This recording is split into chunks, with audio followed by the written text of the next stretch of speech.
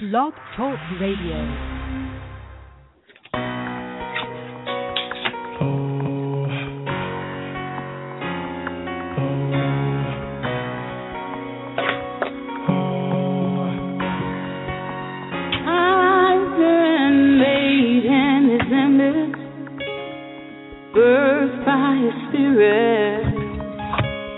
Stepping out of bondage and grabbing hold of God's promise.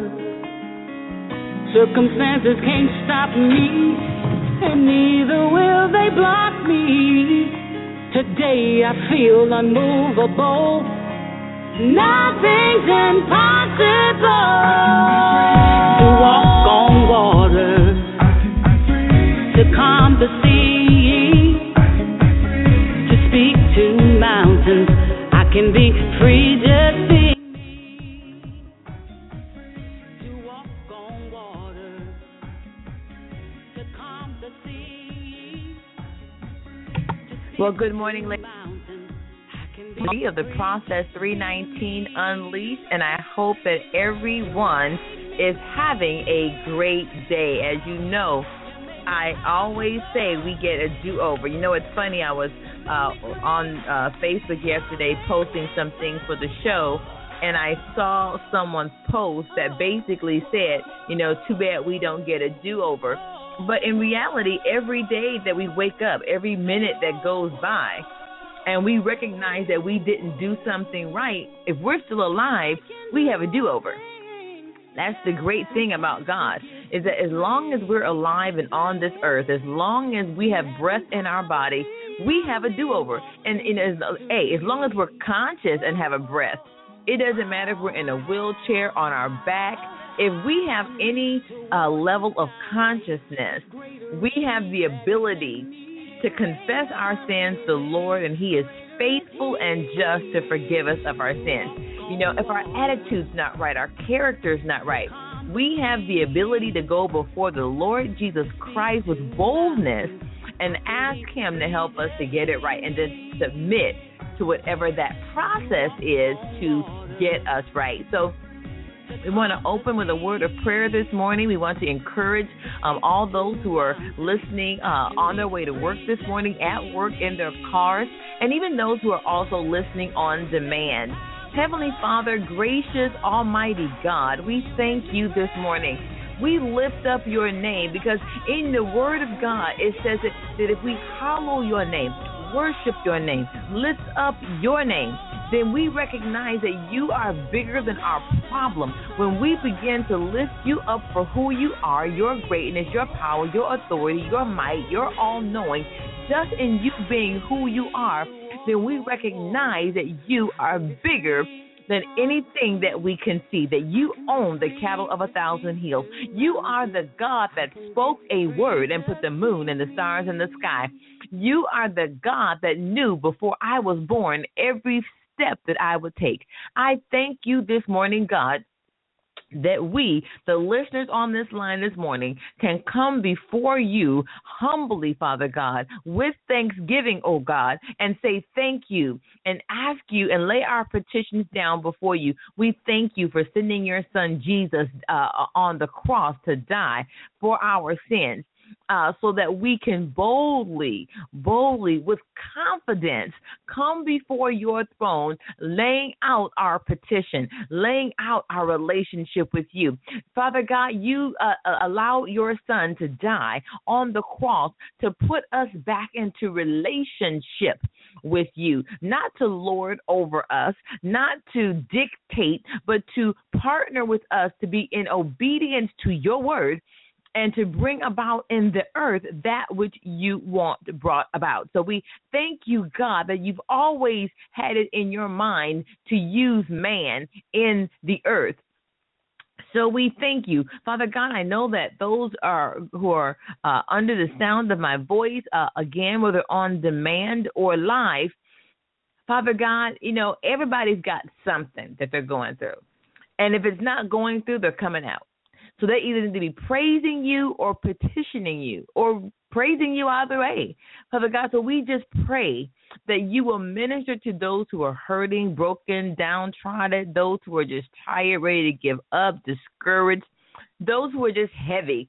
Life is not always going to be rainbows and butterflies, but neither should life be gray either. So, Father God, for those who are just functioning right now, who they're just going through the motions of life, I lift them up right now, and I inject a word of encouragement to them that says, you shall live and not die. You shall go on to be and to do all that God has called you to be. Stop looking at the naysayers and those around you. Set your face like flint on the Lord Jesus Christ to bring about all that he has planned for you. There are times in life where rejection is a good thing, and if folks don't like you and they're rejecting you, shout hallelujah and go on with Christ.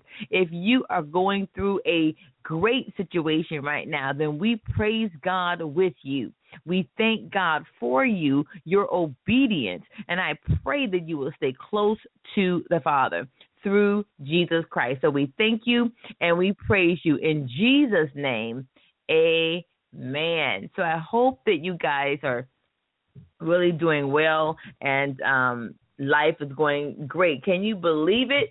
We are almost at the end of October. Next week is like the last week of October. We're getting ready to end daylight savings time and get ready for the holidays. People are buying tickets for Thanksgiving and, Christmas and those things. I mean, this year, 2015, has just blown by. So this week or this month, we're going to begin a study on the book of James. And some areas may be cursory kinds of reviews just to encourage you. And then some areas, depending on however God leads me to do it, may go a little bit more in depth. I'm looking at taking it chapter by chapter, but we're going to include a lot of nuggets throughout the whole Bible because, how many of you know the Bible needs to be read in tandem? It does not contradict itself. It always speaks for itself. And anything outside of that, any other readings should just fortify it maybe even more. So let's go ahead and go to the book of James. And we're going to go to the first chapter, and I'm going to read it from the Amplified version. But before I read it, I think it's a good idea for us to know who he's talking to. If any of you listen to our Tuesday show, Gerald Borsico, my husband, was on the show, and he read a passage out of the book of James, and I'm like, okay, that's really beautiful, honey, but let's know who we're talking to and what it's about. So I thought it would be very good for us today to begin with an understanding of, who was James talking to when he wrote this? What was going on during that time? And it's no different than today. It really is no different. So the whole theme of the book of James is really living by faith. The theme is living out one's faith, and that we should be a doer and not just a hearer of the word. And when we get to that section, we may spend a little extra time there because being a doer is not what I think most people think being a doer is. And so we're going to talk about that. But being a doer of the word, this theme is developed in a view of the social conflict between the rich and the poor and the spiritual conflict between factions in the church. How many of you know, if that's not apropos to what we're going through in our society today, then I don't know what is. There's this big cavern between the rich and the poor. The rich are just they're being vilified in the public eye and in the media as being overindulgent. They have no compassion, and every rich person isn't like that. Just like every black person is not a thief, a thug, a prostitute, or unintelligent, and every white person isn't prejudiced. We have to make sure that we are not in either category throwing people under the bus or being a respecter of persons, because there's a balance. And that's one thing that we learn through the Word of God, is that there is a balance, a place of temperance that we need to learn to walk in. We understand that conflict has entered the churches, and they have been splintered into fighting factions. We never, ever, ever want to put, something or someone or someone's status over and above something else. But in our society, we tend to do it all of the time. So as we begin to go in, real simple, in looking at the book of James, the first chapter, we're going to look at what does that say and what does that mean. We're going to go over a way to think about it. And sometimes we need to take a minute and just think, what is the word saying, and what did he mean by that? We need to ask questions and dialogue with the author, even though the author isn't there. If we know the author, so we need to dialogue with the author. Hey, Holy Spirit, what did James mean by that? What do I do? And how do I practically apply that to my life? Knowing something but not applying it is really doesn't mean anything. You aren't doing anything with it.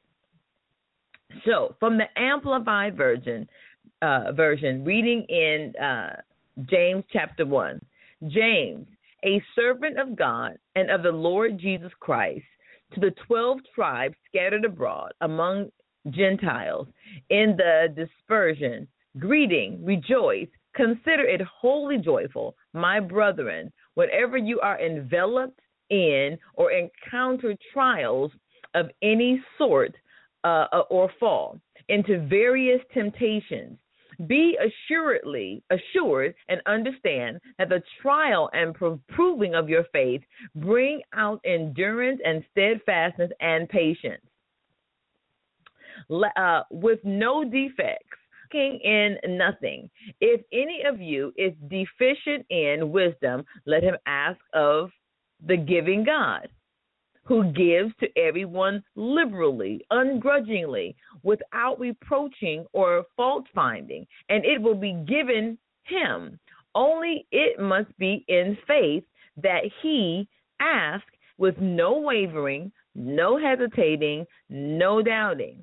For the one who wavers, hesitates, doubts, is like the billowing surge out at sea that is blown hither and thither and tossed by the wind away. I had to skip down. I missed the verse. But let endurance and steadfastness and patience have full play and do a thorough work, so that you may be people perfectly and fully developed. And then it goes back up until with no defects, lacking anything. If any of you is deficient in wisdom, so it went there. So let me just go back down to verse 7. For truly, let not such a person imagine that he will receive anything he asks for from the Lord. For being as he is, a man of two minds, hesitating, dubious, irresolute, he is unstable and unreliable and uncertain about anything he thinks, feels, decides.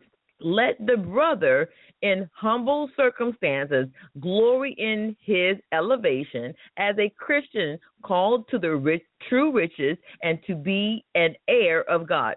And the rich person ought to glory in being humbled by being shown his human frailty, because like the flower of the grass, he will pass away. For the sun comes with a scorching heat and parches the grass.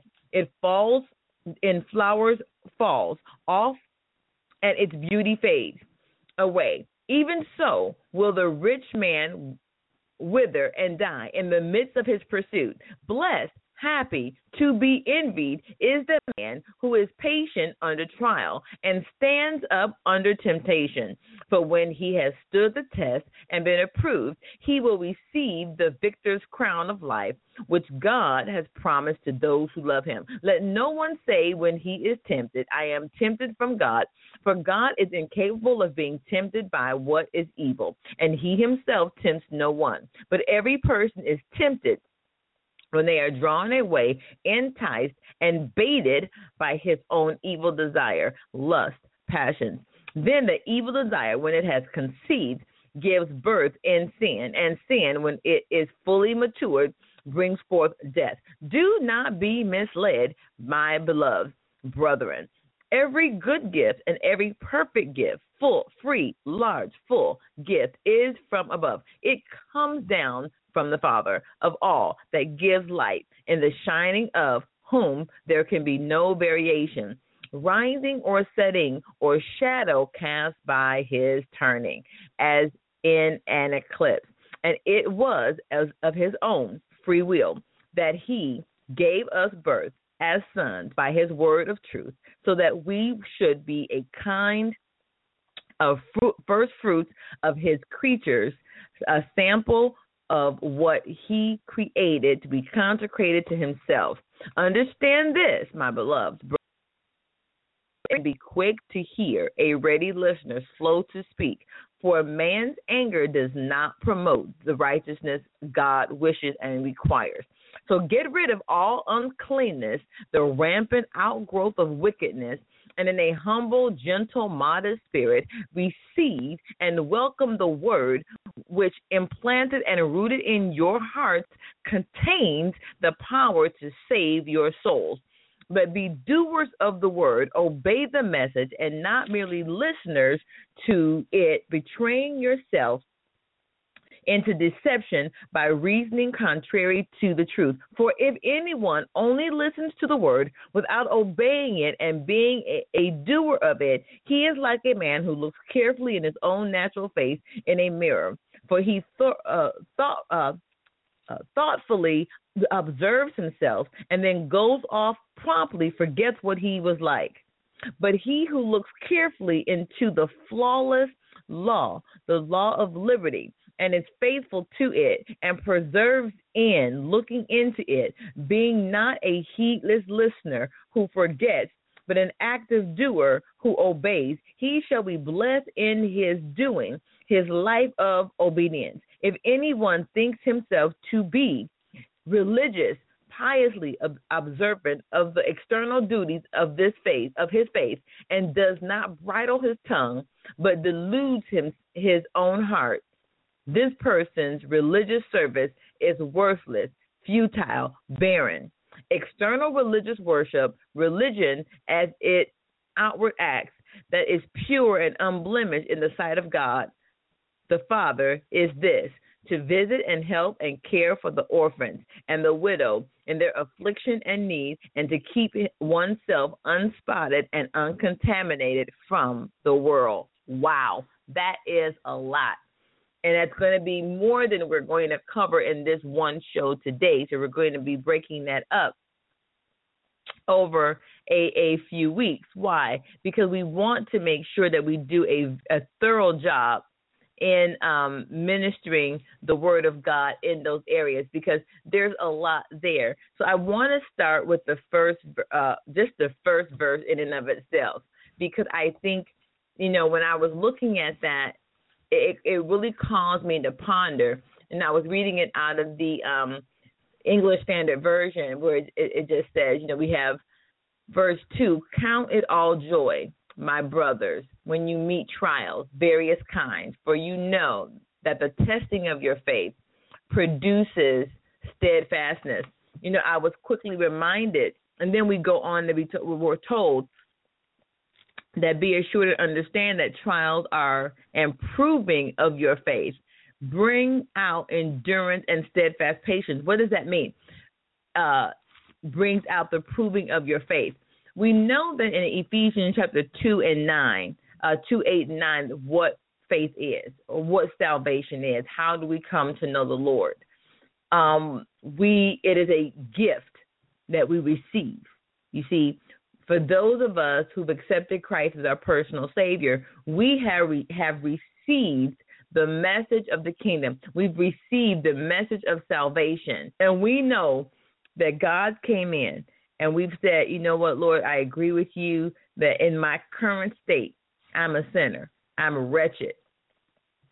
Nothing good lies in me. The heart is deceitfully wicked. My mind, my flesh are drawn away by their passions. But I receive what you did for me on the cross, Jesus. I receive my healing. I receive my new mind. I receive that I'm no longer in bondage to my flesh and to the desires of this world. You've given me the Spirit of God on the inside, and now I can move out and live according to what your word says. So if your word says to forgive, then I forgive. If your word says to love, then I love. Why? Because it's not me. I'm exercising the muscle of my faith. I'm exercising the muscle of believing what I've received, because Christ did it all. I am now to be like Christ. And one example that I believe of that is when Jesus says, if you don't forgive others, I won't forgive you. Why does he say that? Because once I've given it to you, you need to be able to go back and give it to someone else. Another example of that is of the parable of the man that owed the king a lot of money. And he pleads his case before the king, and the king absolves him of the money, of what he owed. And he owed an exorbitant amount of money. And then he goes to someone that owes him money, the guy that was just redeemed, and he demands, pay me what you owe me. And the guy's like, I don't have it. And then when people heard what he did, the king was like, you wicked man. I forgave you much, and you won't even go out and be an example or give back what was given to you. And that's what we should do as Christians. When we are Christians and we walk and we get hurt and we get offended, and which we shouldn't do, and because we should be walking in love towards other people. A couple of people why we shouldn't get offended is because we offend other people. And we walk around and we do things and we say things, not that we do it on purpose, but sometimes it can happen. You're walking and you didn't see somebody and you ignored them because your mind was somewhere else and they get offended. Well, guess what? If you want others to forgive you when you offend them, then you need to forgive others. We should not walk around with that. But he says in here, joy, my brothers. When we go through trials, it's not the trial that is good. It never said in that passage that the trial was good. He says, consider it wholly joyful, my brother, whenever you are enveloped, surrounded, covered, engulfed in a trial. And here's why it says it. It never once, anytime says that the trial is good. What it wants you to rejoice in is what the trial will do in your life. And we can rejoice in the area of becoming mature. The Bible often uses the words perfect, but it's mature, never going back. I mean, think of us being when we were children, or however old we are now. I just had the big one, back in June.